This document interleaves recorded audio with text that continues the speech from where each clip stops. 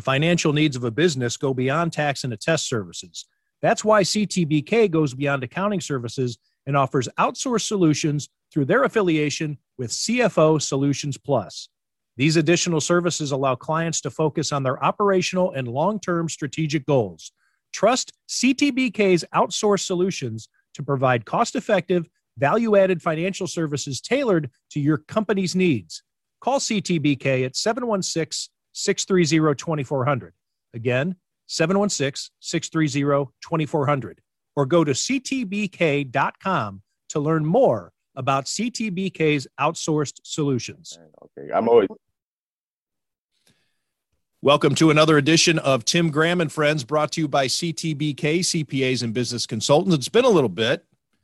I was out of town. I was in Detroit for a full week, from the relocated Browns-Bills game to the scheduled Thanksgiving Bills-Lions game, and didn't bring my equipment with me, number one. Number two, I had piss-poor Wi-Fi in this hotel I was in Detroit. And number three, I came down with food poisoning on my last night prior to the Thanksgiving Day game. So it's been a raggedy week or so for me, and I haven't podcasted. But here we are together again. Jonah Bronstein of the New Bronstein Times and Matthew Fairburn of The Athletic. And this is Week 13 of the NFL season. This game that the Bills are going to play is December 1st, so it's also December football. So this is getting late in the ball game here. And we have the nexus of Matthew Fairburn's three beats: the Bills, the Patriots, and the Sabres. We're going to talk about them all. And I'm glad that Matthew's able to join us. Where do you want to start, Matthew, since you're the guest in the center of this confluence? What stands out to you? What's most interesting to you here on November 29th, 2 days before the Bills visit the Patriots in Foxborough? And also on the same night, the Sabres are in Detroit. You got more Buffalo-Detroit action. No, the Sabres are hosting the Avalanche. They played Detroit on Wednesday night, and they host the Avalanche, which is probably it's not ideal for the Sabres in their gate that they're going to haul on Thursday night, that the main event in town. You don't think the Avalanche fans are going to travel for that one? Well, yeah, you have that factor, right? You have that you're not even going to get a little bit of a boost from, a Canadian team or the Bruins or someone close by. But otherwise, this would have been a game that maybe some people would have circled: defending Stanley Cup champion, Colorado Avalanche. And instead, it's running up against the Bills Patriots, which, if it were a home game for the Bills, they probably wouldn't have done this type of a conflict to have two going at once. But because it's a road game for the Bills, I don't think it was much of a factor. And it could have been any team, but it happened to be a team that otherwise might draw a little bit for the Sabres. So, all right. So unfortunate scheduling, scheduling can't be the most important part of this nexus of your beats. Probably not. But it's what is the first thing that came to mind. I think it is. I think Fairburn. It probably is. It's the only place they all collide. I think he's more than happy to be at the hockey arena on Thursday night and not having to pay any attention to this football game. Jonah knows me well. Jonah's been my neighbor in the press box. I'm quite enjoying myself on the hockey beat. I'm really liking being at the rink. And I was saying to some people in the media room today, because we were all talking about, man, nobody's going to be at this game on Thursday. And I was like, you know what? That makes us all the more important. Everybody's going to watch the Bills, and they're going to come and find out what happened in the hockey game. So, yeah, we got to be glued to it. I actually had kind of forgotten that, when you asked me to come on today, that all three of my beats are kind of colliding here, that they're playing the Patriots. I keep forgetting that that's this week and that they're Thursday night. And it is a pretty substantial game in the division. And it's weird that they play this late that we haven't seen these two teams match up yet, because we are learning a lot about the Patriots, I feel like, as the season goes on. And had the Bills caught them early, I think it wouldn't even have been close. But the Patriots have started to put a few things together. The Bills are stumbling a little bit. Still think the Bills are the better team by a decent margin, but the gap isn't as big as it was early in the season. What's your read on the Patriots, where they are now? And I know that you're focusing your attention on the Buffalo Sabres on a day-to-day basis, but you were around that facility for a long time and you followed the Bills for a long time. Again, this is the second year in a row we're talking about the easiest bet on the board in Las Vegas heading into a season was the Bills to win the AFC East, and questioning that heading into the last season, or excuse me, the last month of the season, the last month and a half, because there's actually two games in January because of the 17th game. What are your thoughts here on this being way more competitive than we thought? Jonah, you don't have to chat with us. You're a member of this podcast. Well, I don't have to. You don't have to send us a chat message. Well, maybe I don't want everybody else to know what I just said. Oh, okay, I see. Which is usually the case when I chat. I don't know if that is this time, but oftentimes that's why I chat. I can understand if there was maybe a guest who had something to sell and you wanted to, shoot me a note. But when you're just sending it to Matthew and I mean, it's just usually it's a double entendre that you made unintentionally. And maybe I don't want to jump in, but I do want to, mark. Heaven forbid this podcast be entertaining. Anything that you find witty or interesting, by all means, we should keep it amongst ourselves and not share it as part of the podcast. All right. Well. Okay, so betting on futures in the preseason about NFL teams are sucker bets, whether they're easy or long shots. Right. I wouldn't even say that they are sucker bets, but they're also dumb bets because you lose your money and you don't get anything back. I mean, the sports book loves these futures because they get to stick it in an account and let it gain interest or they can do things with it. Obviously, it needs to be accounted for when the bet cashes out, but that money is out of your pocket for months at a time while you're hoping that you get some of it back. Especially betting on a heavy favorite, you're putting up more money than you're risking more than you're going to get back, which I guess if you're really certain. But now with the Bills possibly not winning the division, you probably feel pretty stupid if you took that easy bet in August. The smarter thing to do, I don't know how often those are the odds change. So you wait until something happens that drops their odds, because they're never going to be better odds than they are. You want public confidence to waver.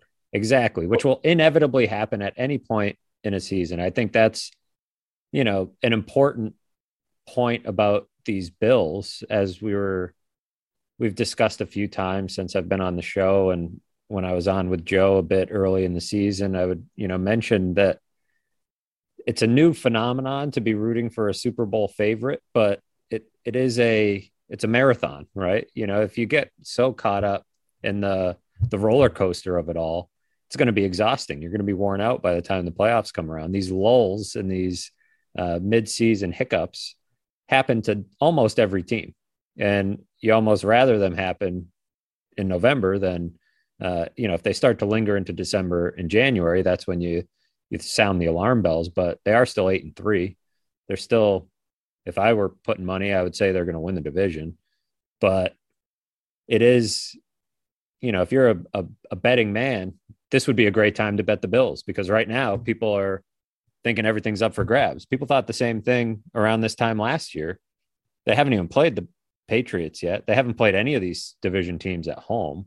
So in theory, it is up for grabs, but how much has changed about the Bills from the start of the season other than the injury situation, which is significant with Von Miller and a few other players, maybe whatever's going on with Josh Allen's elbow, but lose this game and the alarm bells really start to go off. Because not that I don't think the Patriots are good. I marvel at their ability to remain competitive. And, it's been such an interesting season for them. They had Bailey Zappi in at quarterback at one point. the sky was falling on Mac Jones in New England and elsewhere for a significant amount of time. The fact that he was able to go back in, kind of improve on where he was before he got hurt, and this team is still right there, sitting in, close to contention, despite a handful of, not great games and a few pretty bad losses. They're still a tough out, but I'm really fascinated by their defense above all else, because last year they were the number one defense up until right about now.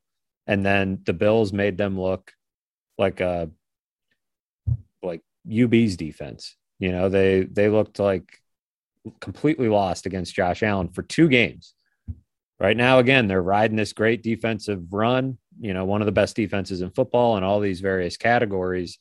But none of that strikes me as particularly important unless they show that they can match up against the Bills on defense. Because if they're going to be a thorn in the Bills' side in the division, whether it's this year, next year, years to come, that's how they're going to do it until Mac Jones figures it out or they find another quarterback. And if they can't match up, it doesn't matter how many times they intercept Zach Wilson or how badly, they slow down the Browns running game or whatever else, because this is the team to beat.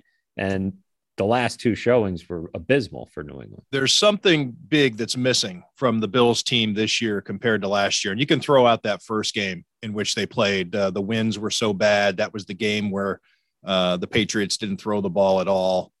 And I know I've made this joke before, but it was almost as if Bill Belichick was just yelling across the field, "Hey, Sean, I'm going to run it." And you would think that Sean would be like, "Haha, thanks for telling me."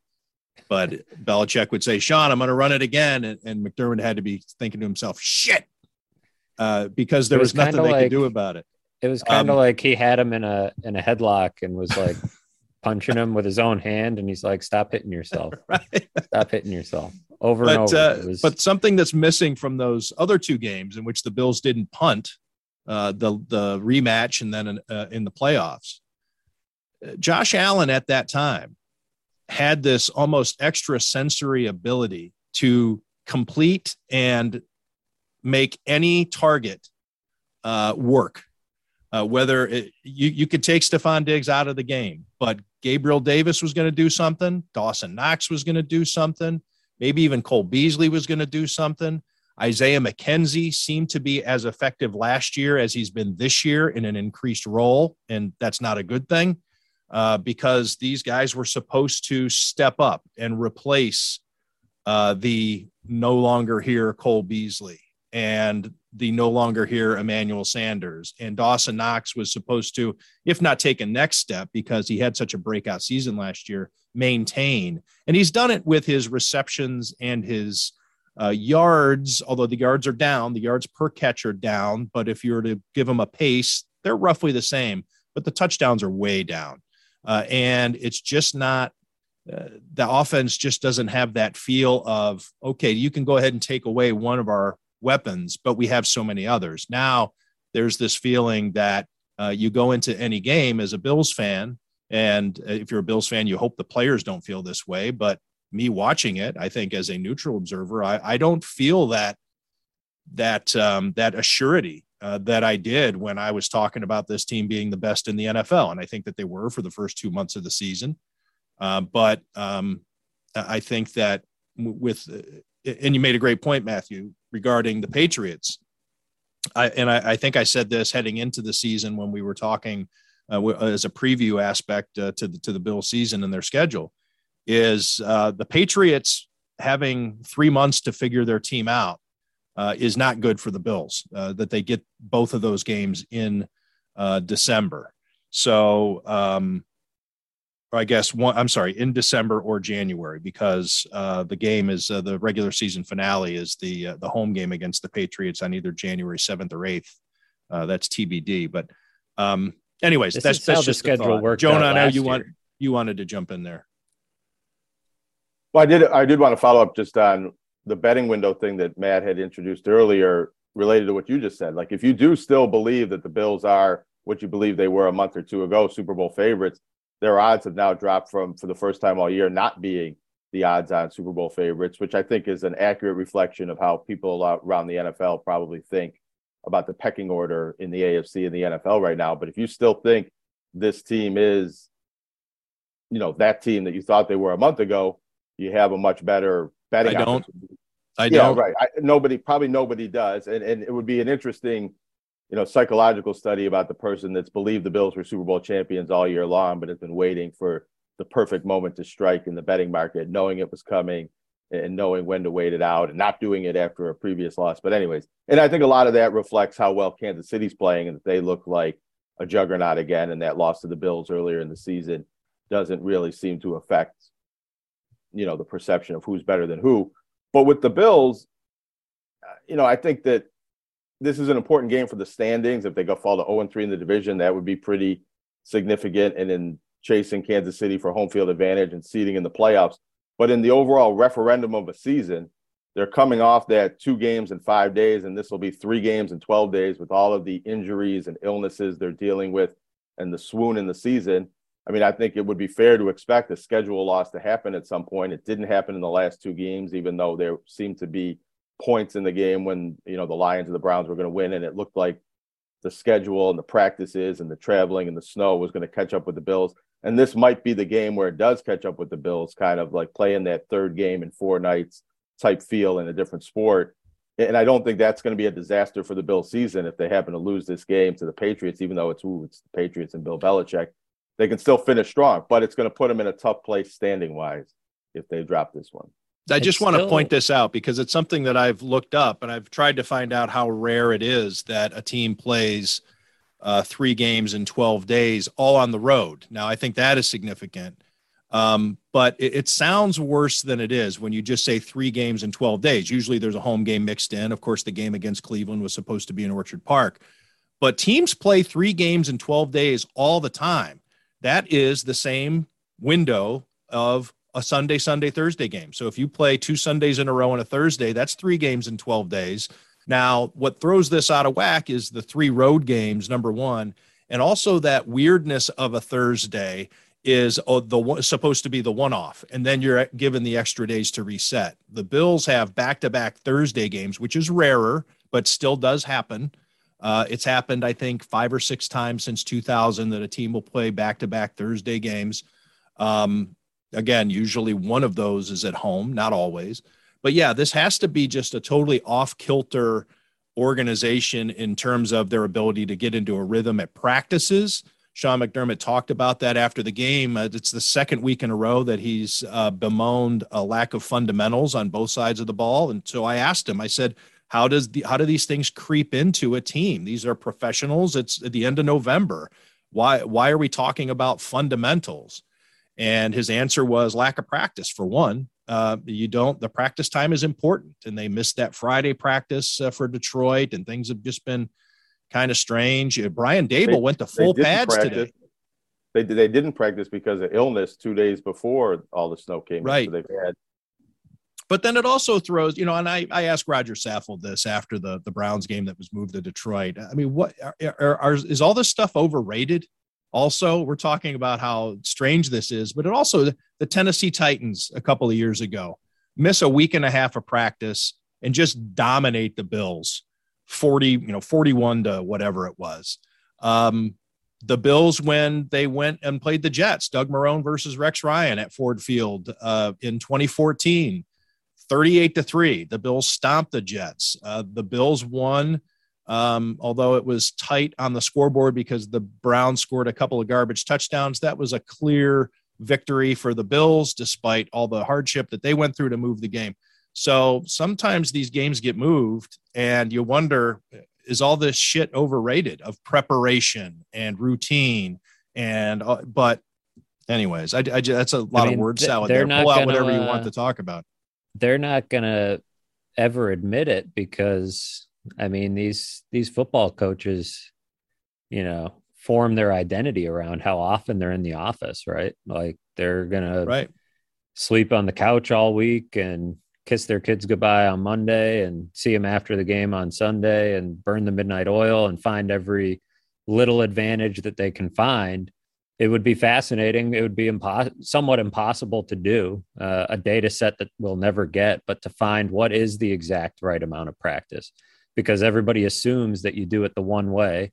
You got to study X number of hours of film and practice X number of times to have the optimal performance. Because of course, in a meritocracy like the NFL, the harder you work, the better results you'll get. But as you're pointing out, it's not always about that. And I think it bleeds into an interesting point about this game that I'm wondering about.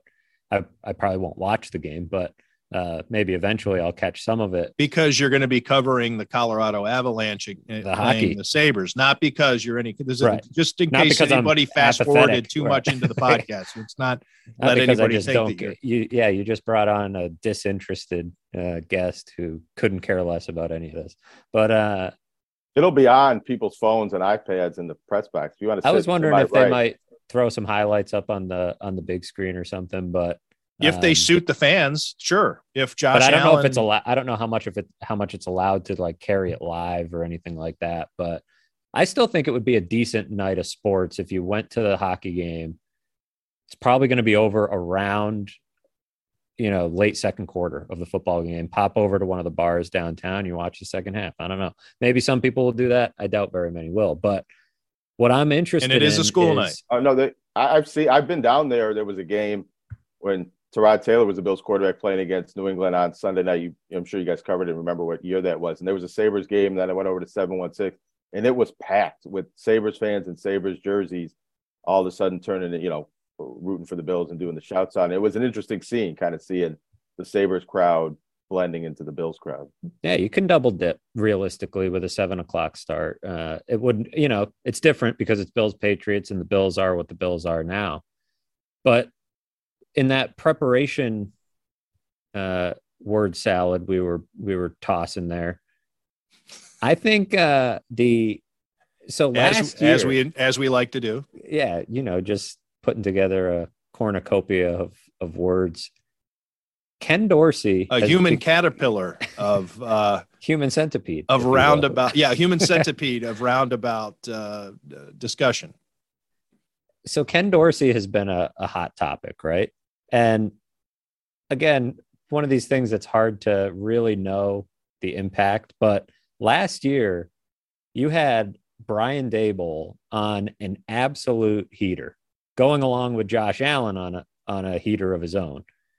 They were hitting on all the easy throws, finding all the easy answers, making something out of nothing in a lot of cases, turning bit players into stars, like you saw with Isaiah McKenzie. And Brian Daboll, the game planner against Bill Belichick, with whom he's very familiar.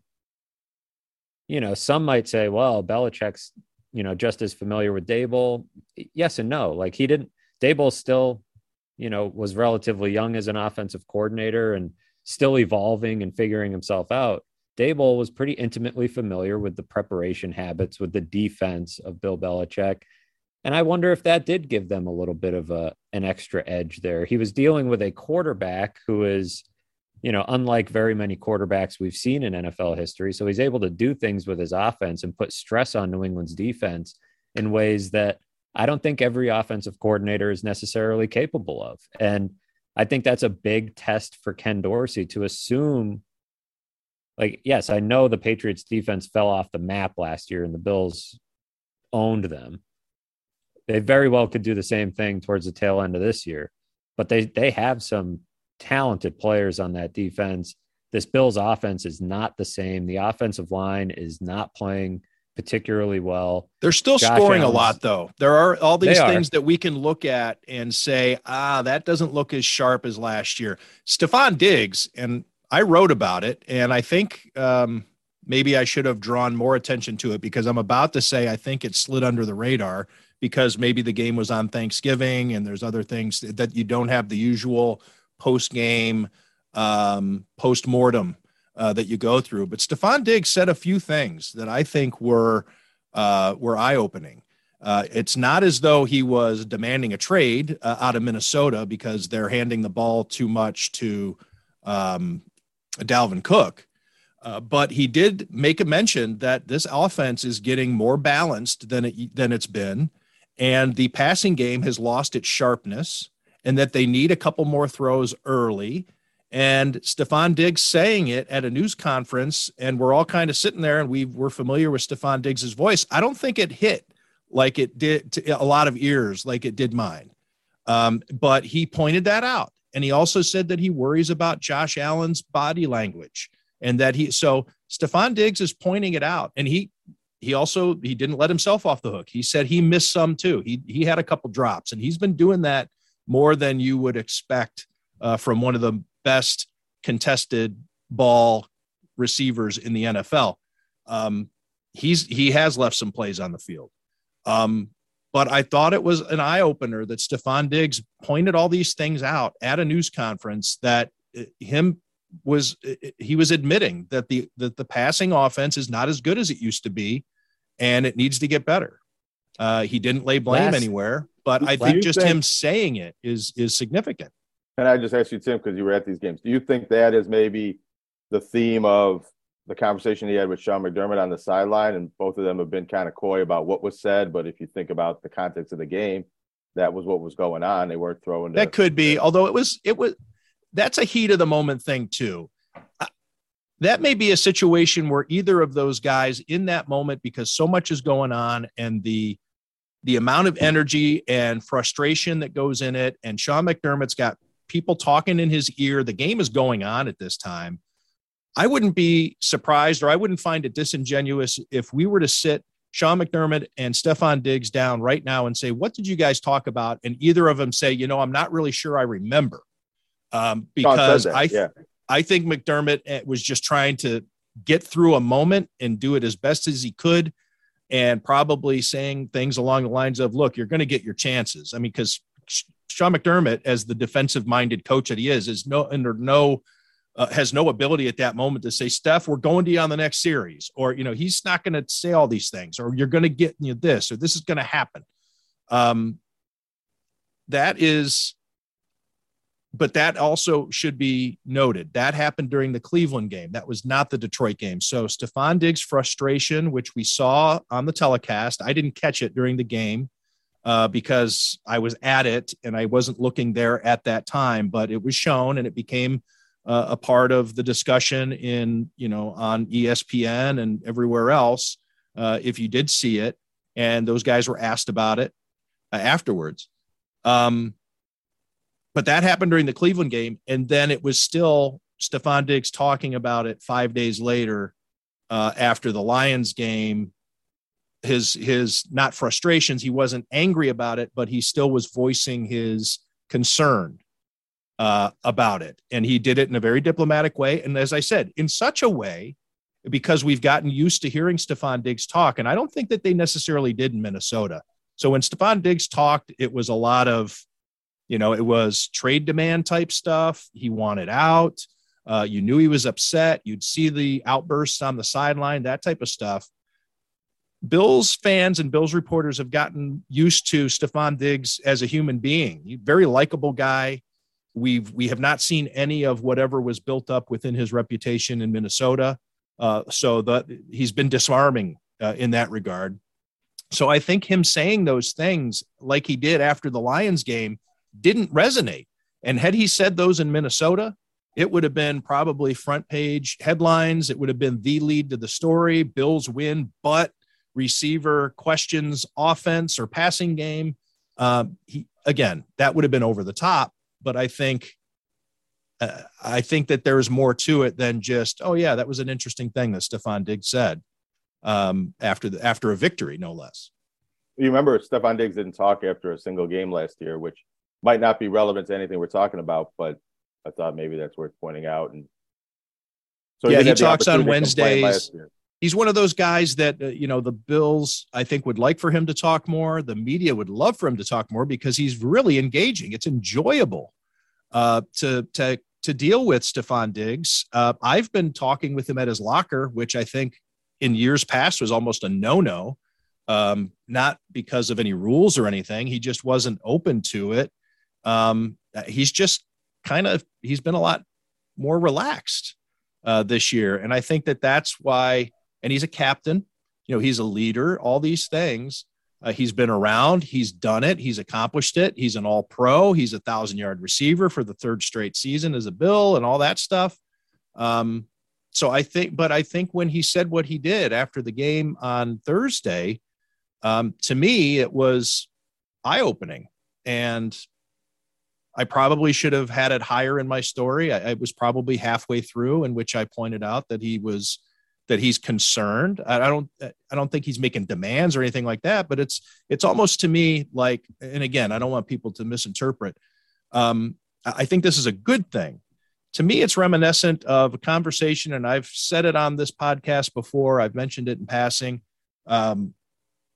It was late in the season at what was used to be known as the Pepsi Center out in Amherst. The Sabres had a practice out there, and I was walking out to the parking lot with Daniel Briere. It was an interview. It was on the record, and we stopped at the door because a lot of times, you don't know if he's got time, whatever. Daniel Briere had really little kids at the time. So he's in his street clothes. He's walking to his car, but he stopped at the door before going outside.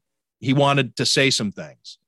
And he expressed that he didn't think that the Sabres were ready, that they are not playoff ready, that this team is taking it too easy, that they're not, you can't just flip a switch in hockey. You have to start getting playoff ready before the playoffs begin, all that type of stuff. So it was kind of a way of delicately calling out his teammates without, stabbing anybody in the back. And I think that's kind of what Diggs was doing. It was a leadership thing. I don't think he was whining, but I think it was notable what he said, that this offense is from the past. Yes, it's great that Devin Singletary is running the ball well, and the offense is balanced and all the good things that come along with that. But this passing offense is starting to slip, and something's got to be done about it. I think what's fair to point out here, they're dealing with different expectations than they were last year, and their bar is so much higher because of what you talked about with the way Josh Allen finished last season. He just couldn't miss. He couldn't do any wrong for a while. And even their most crushing loss, Josh Allen was borderline flawless. He was unbelievable, and that gave them a chance in every game. And when that fastball isn't there, the flaws are a little bit more apparent. To Stefon Diggs's point about maybe things not being as sharp, I think it's worthwhile to point out that they're going to play this game against the Patriots on December 1st. They played the Wind game against the Patriots on December 6th last year. It felt, in the context of when you think back to last season, that felt early in the season for the Bills because of how big a step they took at halftime of that Buccaneers game, which was a week later, and the way they really, hit the gas pedal in the final month and a half of the season. So while it seems like a restless time that they really need to get this figured out, even Stefon Diggs thinks it is still relatively early. There is still time, and there's time to flip the switch, as Danny Briere would have put it. And it's probably a little bit easier to do in football. You get it rolling for a couple of weeks, you get healthy, and things can go well. And they are still 8-3. It's not as if last year they lost to the Patriots and that dropped them to what? I mean, they were out of first place at that point. So even, what seemed like a 5-alarm fire after that game and the first half of the Buccaneers game, they were able to figure it out. It's not to say it's automatically going to happen, or that they can sleepwalk through the whole season and just get ready for the playoffs. There are some flaws with this team that I think are more glaring than what they had a season ago, but time still to get healthy, figure things out. And certainly, even if they lose on Thursday night, I'm sure it'll be a very similar reaction to what we saw when they lost to the Patriots in that Monday night win game, where it was, holy smokes, like, what's going on with the Bills? And as weird a game as it was, it, put the Patriots in the driver's seat, and it was like, here we go again. But all it takes when you have that quarterback is that he finds it again. And maybe if his elbow's not feeling 100% and it gets there eventually, who knows? It's a long season. It's striking how the waves are coming for fans when you see it on social media, and it bleeds through to the Sabres, I feel like, because last night they lose to the Lightning, and, you know, Jonah and I were talking about it in the press box. It's like, if they just finish that game a little bit differently and win, the conversation is so different. And that is a bizarre thing for 1 out of 82 games, for the conversation to change that drastically among 5.5 minutes. But instead, right? It's an easy narrative, right? It's they blew a lead. Here we go again. They suck like they always do. They can't close games. They have terrible goaltending. You know, all the same. You can blow it up and have the takes as a fan, and it's not real popular or engaging necessarily to say, hey, it's just 1 out of 82 games. They played pretty well, and let's see what happens on Wednesday. You know, but that's the reality of what these guys do. You know, and I'm still learning the rhythm of an NHL season and how all the puzzle pieces fit together behind the scenes. But it's very apparent that there's no choice but to turn the page, right? Like, okay, we blew that lead. Like, we better learn from it. And people hate to hear that, but it is interesting that the discussion around losses can be that extreme, even for hockey. It's tenfold with football. When they lose a game or they don't play well, the social media chatter gets pretty crazy and pretty dark. People go to some bad places with their team, and it's even worse with the Sabres. People are reflexively going to that place. Just to point out a couple of things, you mentioned record-wise with the Bills. It was the same week in the season. They lose to the Patriots to be 7-5. At this point, they'd be 8-4 or 9-3, depending on the results of this game. And the Sabres, so they're get the overtime point last night. They have 19 points in 22 games. They had 19 points after game 22 a year ago. But this team's playing a lot different than they were last year. And the narratives around the team are different. But as you mentioned, they lose a game. They lose a late lead to the Lightning, which I think they did 2 or 3 times a year ago. And I did it earlier this month even. It seems like more of the same old Sabres, even though there's a lot of reasons, specifically offensively, that this team isn't playing like the same old Sabres. I think what's interesting about these Sabres, too, is as I have 2 teenagers in my house who've put together Christmas lists, they have players that you want to wear their gear. I mean, that's something that the Sabres were bad. And then they also were just kind of like, let's get rid of some of these guys. You know, what Tage Thompson is doing and Rasmus Dahlin coming into his own. And, you know, even Skinner and Tuck with what? They're at a point a game per pace. Yeah, they are. I'm sorry? I said Skinner, Tuck, Thompson, and Dahlin are all at a point. Yeah, Thompson's way above. He's got 14 goals and 14 assists in the 22 games. But 4 players. When's the last time the Sabres had 4 players averaging a point a game? Yeah, so they're fun, with the exception of that slump for a few games there. But Tage Thompson is the most exciting player they've had since Jack Eichel. Since Jack Eichel, but maybe even more exciting than Jack Eichel, frankly. Like, he's different than Jack Eichel. The way he plays, his size.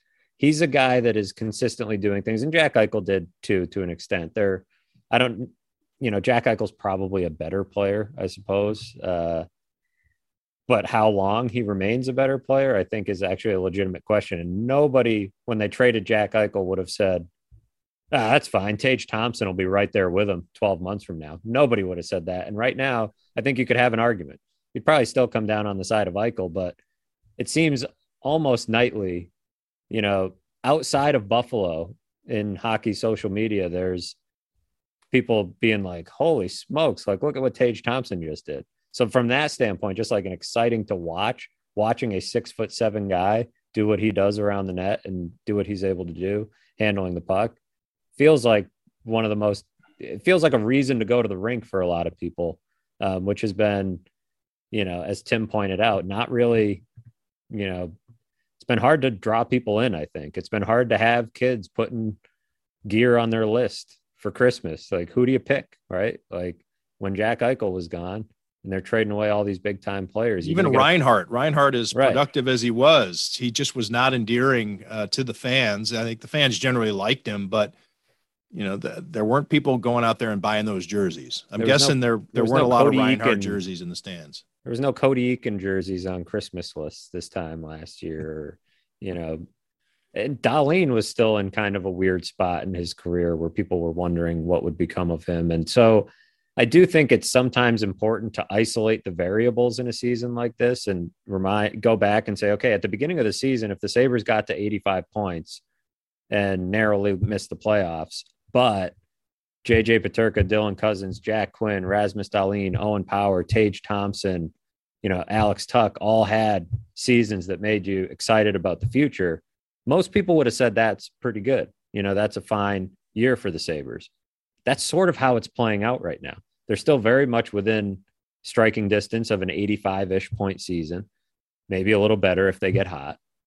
JJ Peterka, Dylan Cousins, and Jack Quinn are all playing on the second line, and they look fantastic for the last week. That top line looks great. Tage Thompson looks like a bona fide superstar. $7 million a year looks like a pretty good deal for him.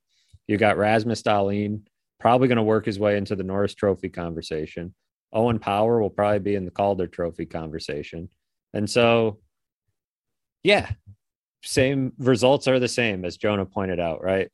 19 points in 22 games. It's been a weird start, and they were without Matthias Samuelsson for a while. They're not getting the best goaltending. There are things to figure out. There's a big gap between where they are now, where they need to be, and that's going to require some outside additions. It's going to require Kevyn Adams to open up the checkbook next summer and support these young players with veterans who can, make it a little bit easier for Don Granato to balance out his lineup. But the individual variables that you wanted to see as a Sabres fan, I feel like most of them are right there. Would it have been great if Casey Middlestat had a Tage Thompson-like leap? Sure, but, that's not really in the cards. Victor Olofsson and Casey Middlestat have been uneven on 5-on-5. That third line, not even really the third line anymore in terms of playing time, has not been that great. The defense has been uneven. The goaltending is still a problem. What needs to be done about the goaltending? I don't know. I think there are people who are ready to give up on Ukko-Pekka Luukkonen already. See, I just can't really wrap my head around that when there were people a week ago or a week and a half ago screaming in the 300 level and screaming on Twitter that it was time to bring them up and see what you have. It goes back to that comment that you guys, or that sentiment last night, you and Jonah were talking about. 5.5 minutes made a big difference in how we view not only the Sabres, but UPL. This was the reason they didn't want UPL in the NHL just yet. Not because he'll never be good, but because the path that he was on, the injuries he's had, he hasn't played a ton of AHL games. It's not unusual for him to get another full season of AHL games and be, closer. A lot of goalies play a lot in the AHL. Ryan Miller played a ton in college, then played a ton in the AHL, and then got to Buffalo. It's what needs to be done about the goaltending situation, in my opinion, is that you're getting a great look at UPL right now. He's going to have some not great games like last night. He'll have some pretty good games. He's getting a nice little window. When Eric Comrie comes back and he's fully healthy, you don't need to rush it because maybe UPL is playing well and you ride the wave. If he's not and Comrie's healthy, you plug him back in, and it's maybe the best thing for Comrie because he's a workaholic type who's always staying extra on the ice. Now he got a chance to take a step back, assess what that early season was like for him. First time as a starter, first time handling those minutes. Give him another shot to see, okay, what is this guy? Is he for sure the answer?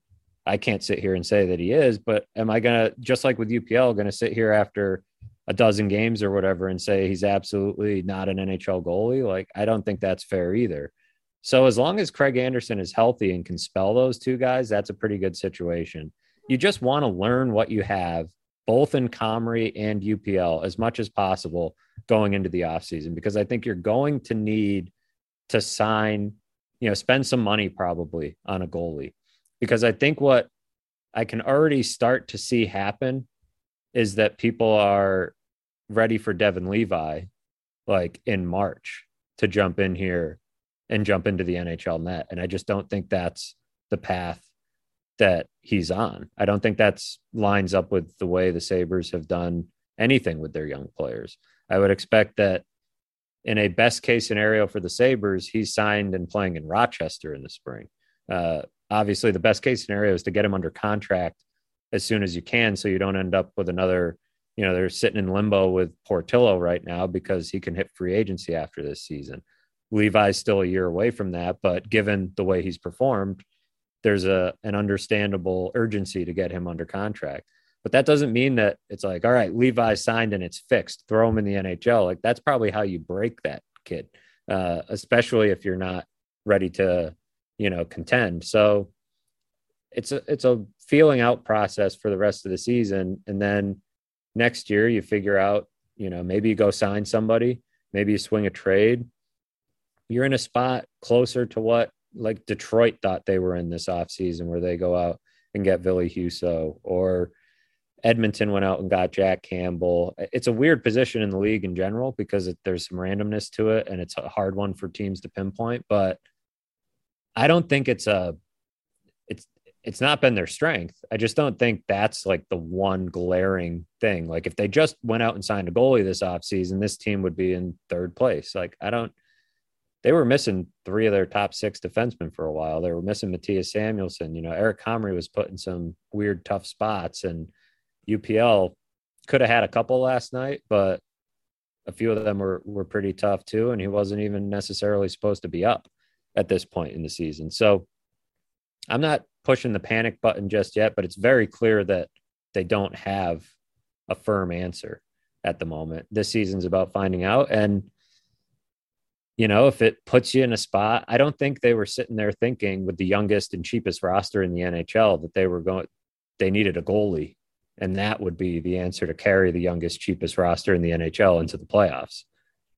I think that makes more sense timeline wise next offseason, unless some weird opportunity presents itself where there's a young goalie entering his prime that's available via trade and it's too good to pass up. But that usually those guys get locked up pretty quick.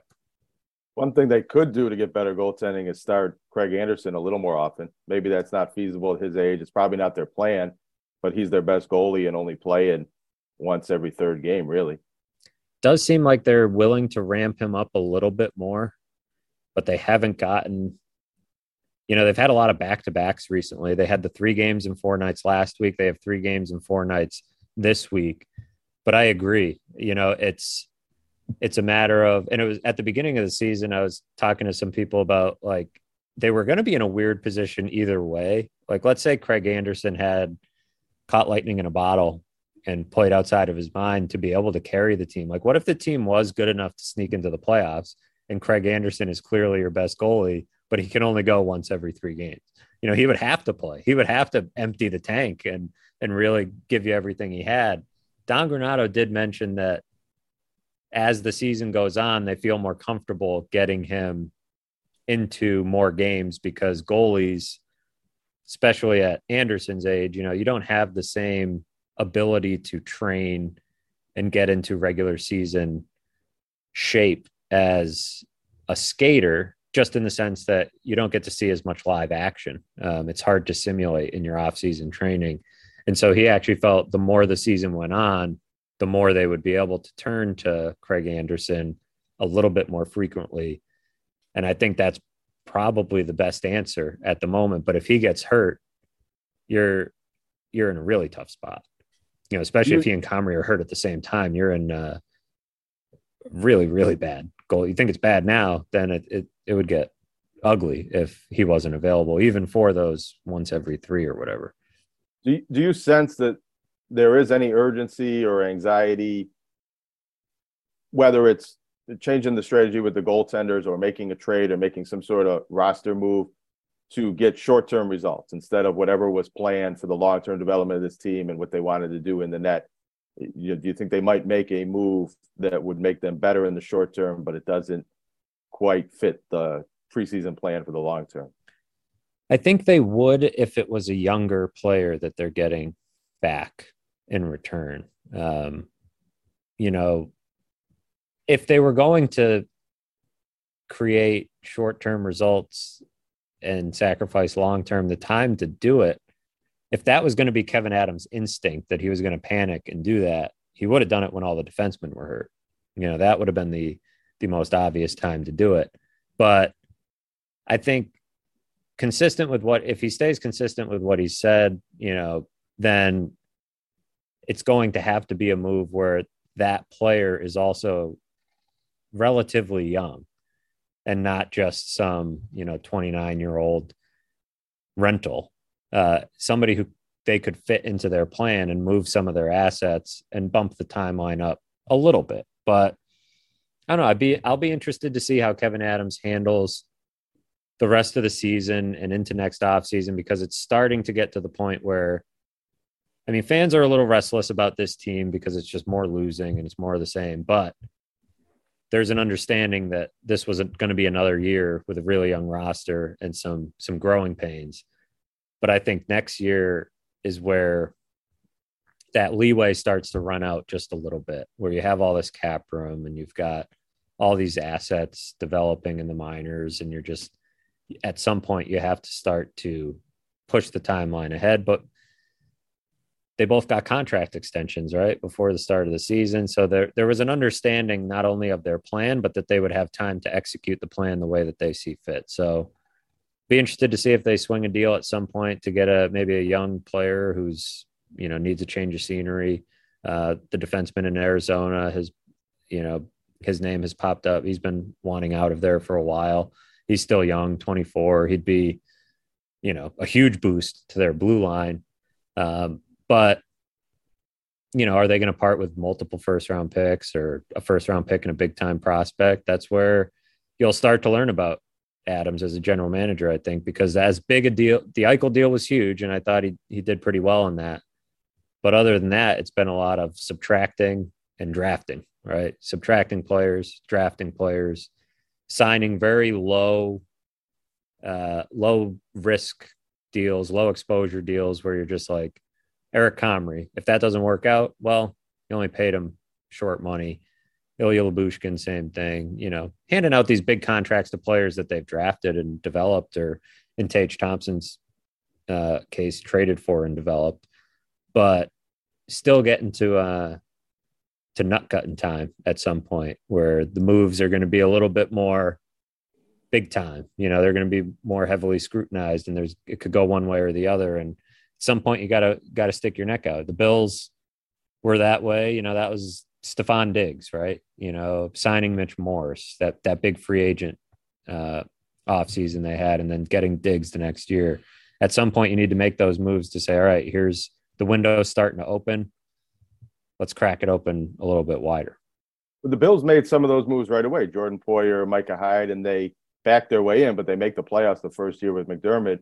What I think is weird about the Sabres is they already have a record playoff drought, and it's going to be extended to 12 seasons this year. And there's really seems to be no urgency that's like, this has to end this year. And I don't even know how much feeling there is that it has to end next year, although maybe the fans feel that way. Yeah, that's where maybe Tim feels that way. I think at this point, the team's been losing a lot of money. I don't think that, teams in the NHL generally aren't very profitable on a year-to-year basis. You need to make the playoffs to turn a profit. And Terry Pegula seems to be, as Matthew pointed out, with those contract extensions for both Kevin Adams and Don Granato to start the season, willing to be patient and keep eating money. And I know that that's led to a lot of people speculating that Terry Pegula's got the team on the block. And I don't think that's true based on what I've been told. And also anecdotally in conversations I've had with Terry Pegula at the NFL owners meetings back in March, we had a lengthy off the record conversation about his excitement about the Sabres moving forward. It wasn't as though he was trying to pitch me or he was talking for the sake of a story. It was that Matthew, you were even there because you were still an NFL writer at the time. You're at the NFL's owners meetings. In fact, I'll say it. I'll tell people how the sausage was made. I was having such a good conversation with Terry. I sent Matthew to go fetch me a drink because I didn't want to leave the conversation and then have to reinsert myself. It's the art of the schmooze, I guess. But anyways, Terry was talking about JJ Peterka being, a bright spot and all these players that he was looking forward to seeing. This was not a guy who's selling the team. Anyways, I digress. I think it's a guy who's willing to be patient, and he clearly trusts these guys.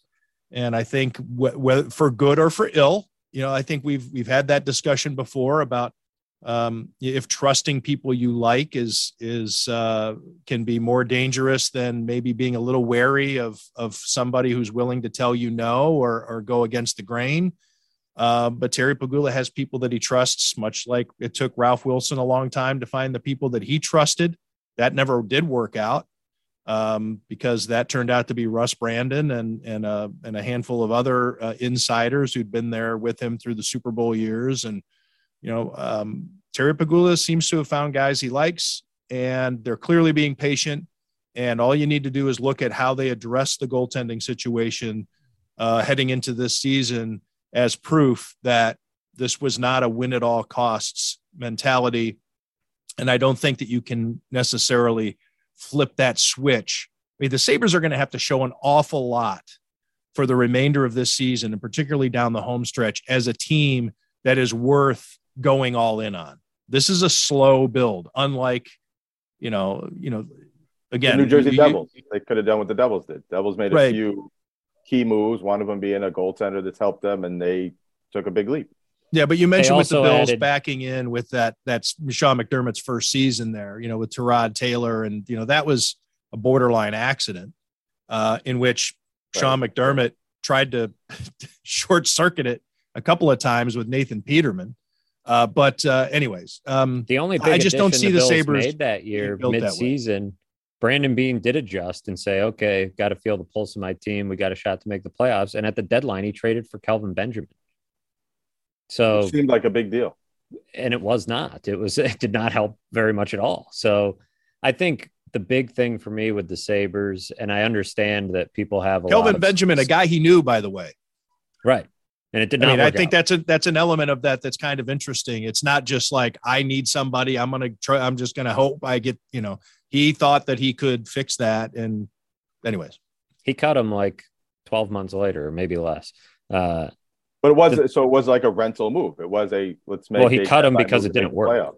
Yeah. He had a contract that he could have stayed for a little longer, but it just wasn't working. And Benjamin kind of washed out of the league, but they made probably more moves that offseason to make their team worse in the short term. Yes, Poyer, Hyde, they made some of those moves, but getting rid of Watkins, getting rid of Darby, getting rid of Darius, they were kind of slow. They continued to unload Gilmore. The they pushed out the door. Picks. Yeah, Gilmore, they didn't re-sign. They made no effort. So, there's always going to be the comparisons to the Bills and which stage are they at. And I think they are still in the 2017 stage. I know last year wasn't very good for the Sabres either, but I think hockey's just a different sport, and how you build your team and how quickly you can do it, how big a role free agency plays. It's a very different sport. And I think you just have to, it's hard when you have scars of an 11-year playoff drought and you've seen rebuilds fail, and it's hard to tell fans like, hey, just be patient, man. It's like, yeah, I've been being patient. It's 11 years that this team hasn't been in the playoffs. I've been about as patient as a hockey fan can be, but that has nothing to do with Don Granato and Kevin Adams and what they're trying to do. And I think the worst mistake you can make, and it's the same with the Bills, is to sit there and say, because of what happened the last 11 years, now Kevin Adams, you need to do this, or Don Granato, you need to do this. I think that's the worst mistake you can make. I know that the context matters to the fans, and it matters to the people who pay for tickets and watch this team every night. But if you're ever going to break that cycle, I think the way that you do it is to try to do it, the right way. Could that fail? Could they pick the wrong players with these draft picks or fail to develop guys? Sure. Do they need to have some urgency to win at some point? Yes. I think there's plenty of urgency in the locker room. I don't think they're okay with how last night went. They were pretty upset. They were pretty angry at, there's plenty of emotion in that game. Dahlin was pretty pissed off at Kucherov going after their goalie. They're not going through the motions as a group of players, but at the same time to say, well, just trade a first round draft pick and get, whatever the equivalent of Taylor Hall is floating around the league and plug him in. It's just Kelvin Benjamin, the Kelvin Benjamin of the, Taylor Hall and Kelvin Benjamin were part of it too. I think part of it too is like they don't want to block. If they had gone out and signed a bunch of players, they would have blocked. You're not going to see Jack Quinn and JJ Peterka doing what they're doing because they'd be bumped down the lineup, maybe even be in Rochester, and they didn't want to do that. So I think while you don't know how it will play out and you don't know whether Kevyn Adams and Don Granato are necessarily the right people for the job because it's impossible to know that until you see the final product. The only thing you can do really is wait to see how it all plays out and see, okay, what does Kevyn Adams do next offseason when the urgency should be higher, the bar should be higher, and you should say, okay, spend some of that money and start to fill out this lineup, get rid of guys that aren't working. If Casey Middlestat continues down this path or Victor Olofsson, find upgrades, get a deeper lineup, fill out the defensive core, get a goalie. If he sits on his hands for too long, that can be a problem too. But we've seen, Tim Murray say, all right, we tanked for a couple of years. We got Jack. Now it's time to put the pedal to the metal and go get Ryan O'Reilly and Robin Lehner and Evander Kane. That didn't work out too good either. So they've committed to a way of building it. And I think the real payoff is still to come. Lindy Ruff was pretty complimentary of the Sabres, thinking that maybe things will click for them at some point. As Jonah and I were laughing about, he said it could be tomorrow, it could be next week, it could be a month from now, but he did not say it could be tonight when they were playing against the Devil. That was it won't be tonight. Too. He was only set up to talk about Tage Thompson, and he pivoted to saying he was impressed by the whole Sabres lineup. So they were a lot like them, right? A lot like the Devils, who you see how teams are. I marvel a little bit at Don Granato's ability to see the big picture and his willingness to share his internal dialogue about the league. And he's said a couple times this year that he sees the league. He sees that there are teams that are going to age out, which I think everybody thinks and chats about behind the scenes. But for Don Granato, the coach of a team at the bottom of the standings, to just say that, we all know who he's referring to, right? You've got the Lightning. You've got the Bruins are a pretty old team. These teams that have been around, Washington that are going to age, which is true. They will. And he's basically saying they have to be ready for when that happens and to be one of those young teams that's coming together because the league is trending so much younger. And so it's not like they're just, flying blind and saying, well, if we just get young, everything will be fine. They have a plan. Like I said, I can't sit here and tell you for sure that it's going to work, but there's a thought process that seems a little bit more well put together than what was here previously. I didn't cover those teams, but from the stories I've heard, this seems like it's a little bit more, aligned and put together, and they've got some pieces that they didn't have then. So we'll see how it goes. But in the short term, it's going to be a little bit of a bumpy ride. They're going to have some great nights and great runs, and then they're going to have some moments that show that they've got 20-year-olds skating all over the place. So you don't think they should sign Odell Beckham? Well, I'd like to see it. It would certainly be good for business. That would be the biggest name on the roster for sure. Although it could be an issue with all the flights and all the, all those road. That's 41 road games.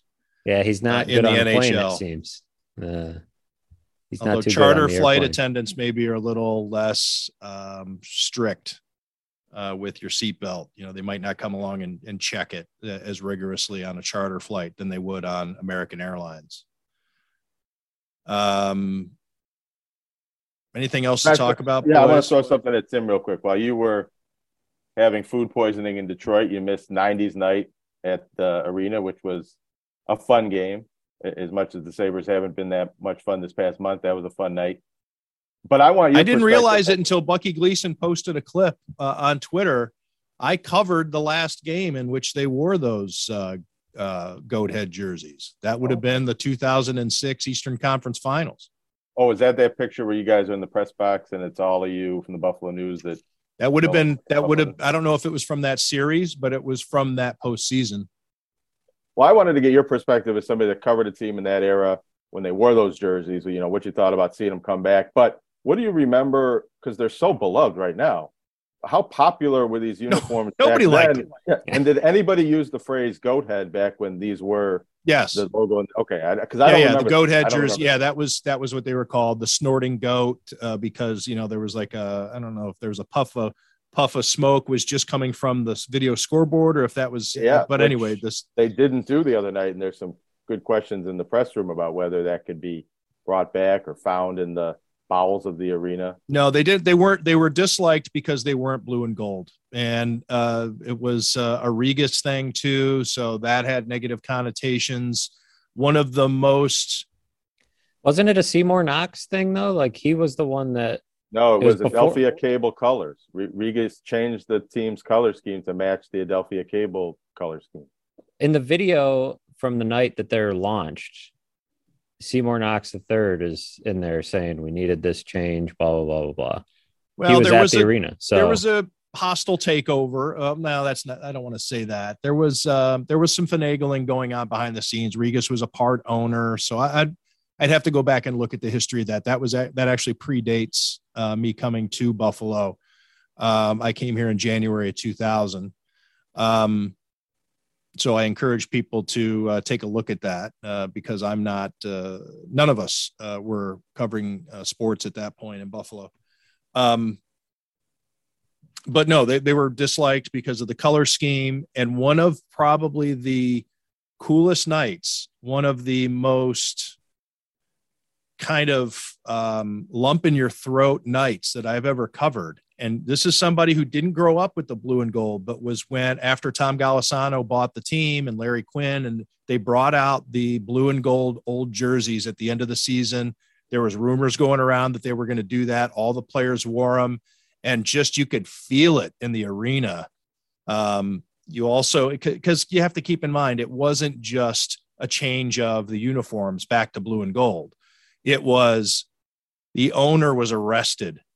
The team was bankrupt. The team might leave. The NHL had to operate the team while it was in bankruptcy and didn't have an owner. Tom Golisano kind of emerges with Larry Quinn and bringing back the nostalgia. It was, you could really feel it. And that was one of the coolest nights, maybe the coolest night of a sporting event. And definitely from a regular season standpoint that I've ever covered. And that was, a lot of it had to do with just the fans being tired of black and red, and they wanted the old Sabres back. I think people just, they despised it.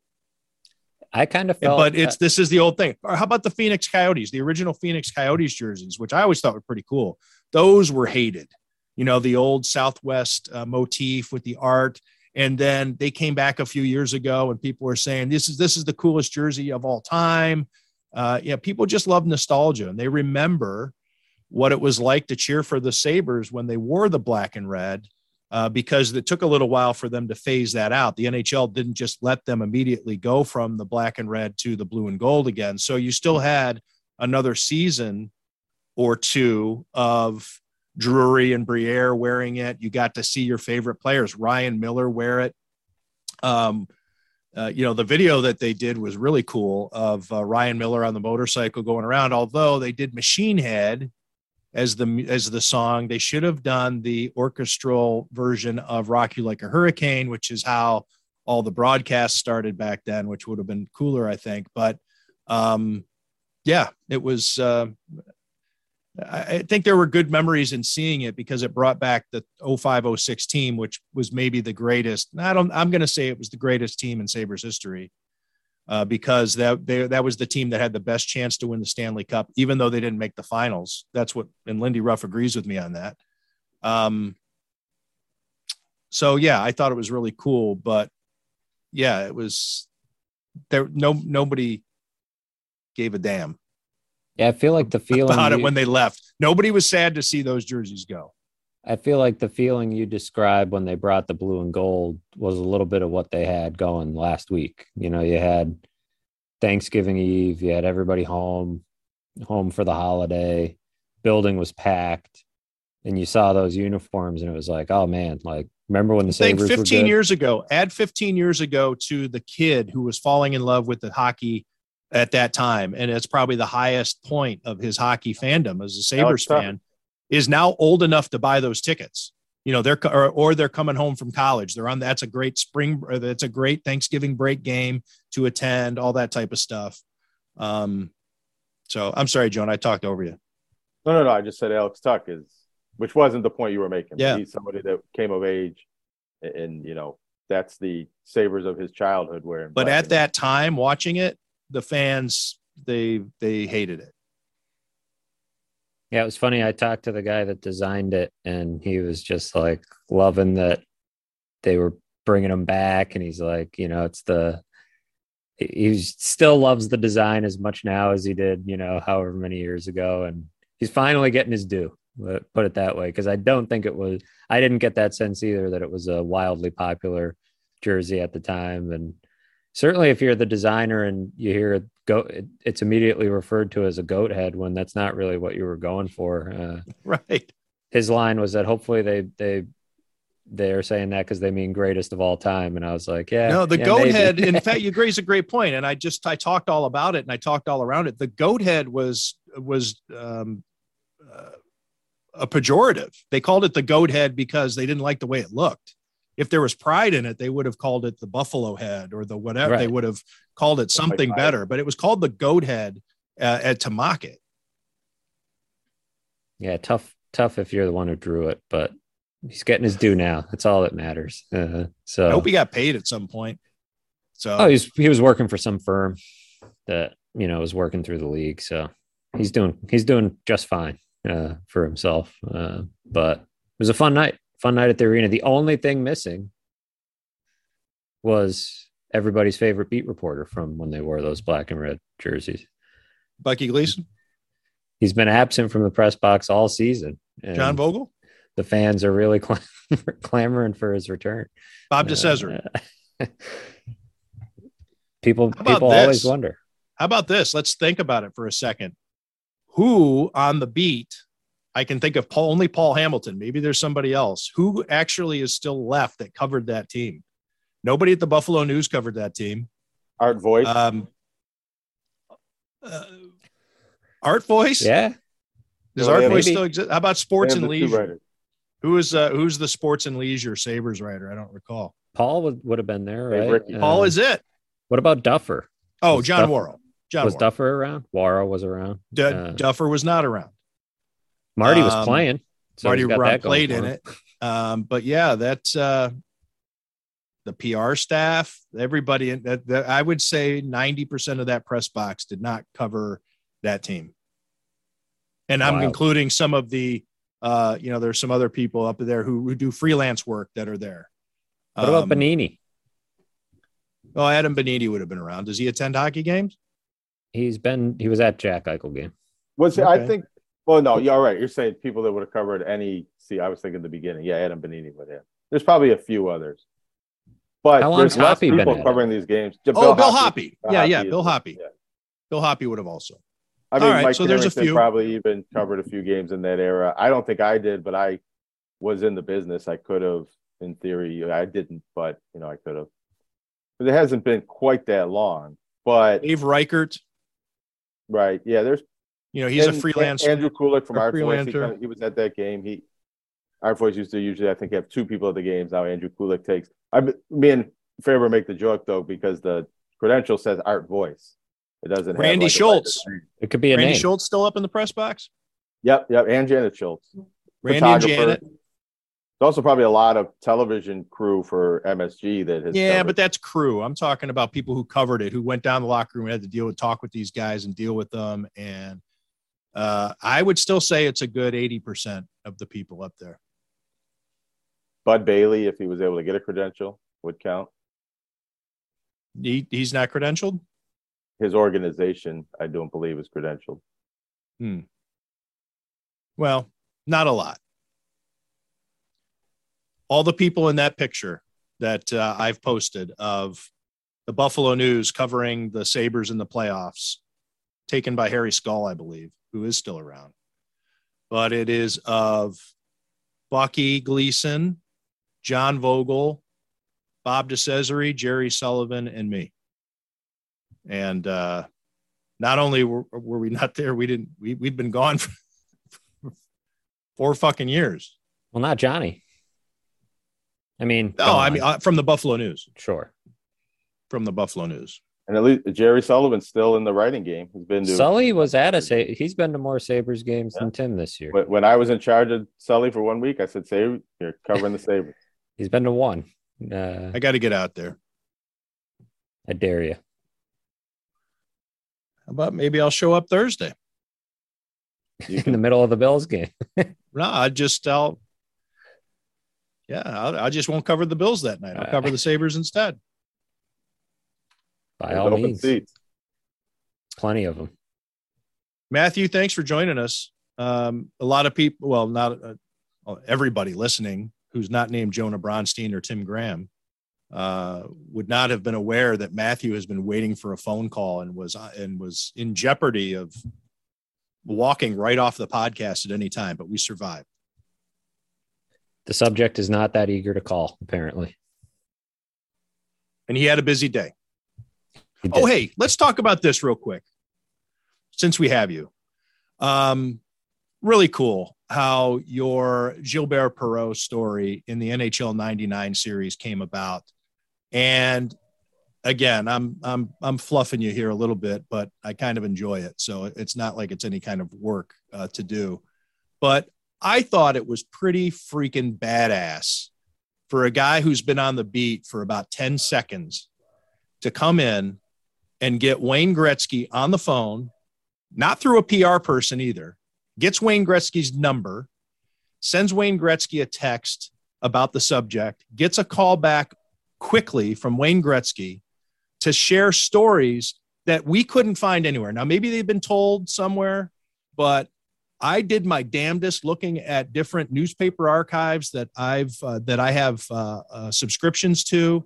We talked to Bucky Gleason about it. Nobody has any recollection of Wayne Gretzky talking about his adoration of Gilbert Perreault for this story. And I just thought that was really friggin' incredible that I never wrote that story. Jim Kelly never wrote that story. Bucky Gleason never wrote that story. And people whoever in Edmonton covering the team, Jim Matheson and all those guys, nobody ever got it. Anybody in Brantford, the Toronto media never wrote about it. What are your thoughts on that now that it's been published and you pulled that off? Yeah, it was bizarre that it kind of it's weird because I haven't been covering hockey. That's why I was calling you and I was calling Bucky and I was talking to some other people to be like, is this like going to be like Ryan Fitzpatrick wearing his wedding ring on the field? Like it's a story that's been told 100 times, but I haven't been paying close enough attention over the years. And I went and dug up his autobiography and all this stuff. And there's passing reference to Gilbert, but nothing real in depth. And it was actually Danny Gare who tipped me off. And I was talking to him and it was sort of a throw-in at the end of the conversation where he was like, I played with Wayne Gretzky and sat next to him in the locker room and we were good buddies. And he would always talk about how much he loved Gilbert Perreault and loved the Sabres and all this. And I was like, no kidding. Like, that's wild. Like, and so then it was like, man, it would be cool to get Wayne on the phone and, found a number and, thanks to our vast, network of hockey writers at The Athletic. I mean, that's the type of thing that if I don't work at The Athletic and I don't have somebody like John Vogel, just pulling off a story like Gilbert Perreault without the help of, people that have covered this team and the perspective. I knew how much he meant to people in Buffalo, but I didn't know nearly enough about him until I reported the story, but I knew how much he meant, and I knew I had to get it right. And that's what struck me, is that Wayne Gretzky was willing to pick up the phone for somebody that he's never met because it was Gilbert Perreault, and he wanted that. I know a lot's been written about him and Gordie Howe, and Gordie Howe was his guy, but it sounds like Gilbert Perreault was right there, neck and neck, as far as favorite players. And you can see the influence in the style of play. Obviously, nobody's ever done it like Wayne Gretzky, but there was more than just Danny Gare was saying, like, man, like Gilbert Perreault played like Wayne Gretzky before Wayne Gretzky type of thing. And Wayne took it to another level, but that really helped kind of bring the whole thing together. In addition to, of course, all the, really going back in Sabres history and talking to some people that were still around. And it was fun. It was, there's not that many times where it happens where you're like geeked out when the phone rings and you're like, holy shit. But Wayne Gretzky was definitely one of those moments. Yeah, that was a great job. I just wanted to make sure to mention it here on the podcast. It's the first time you've been on since that story ran. So I'm just really impressed with that. Great job. Thank you. Appreciate that. Jonah, any great job. Let's do a podcast Friday, and we'll talk college basketball, because we'll talk about what happened with the Bills the night before, and we'll take a run around the Big Four. Jonah, does that sound good to you? There's a UB football game Friday afternoon, but maybe after that football game, or maybe in the press box, me and Andre Robinson from Challenger News can jump on and we can just do it live in the press box. I'd like that. The game. I'd like during the game. Yeah, that'd be great. And it sounds like that wouldn't be too unusual from what I understand. For Jonah Bronstein, for Matthew Fairburn, I'm Tim Graham. Thank you for listening to Tim Graham and Friends, brought to you by CTBK CPAs and Business Consultants. CTBK is more than just a full-service accounting firm. They are one team with an innovative approach to accounting and rise to each new challenge with collaborative problem-solving skills. CTBK goes above and beyond by lending helping hands in the Buffalo and Niagara communities through volunteer work and donations, and is partnered up with Victory Sports for 2022 to help keep kids in the community active. The professionals at CTBK are determined to help individuals and businesses succeed. Whether a large corporation, a small business, or somewhere in between, call CTBK at 716-630-2400 and see what CTBK's one-team approach can do for you.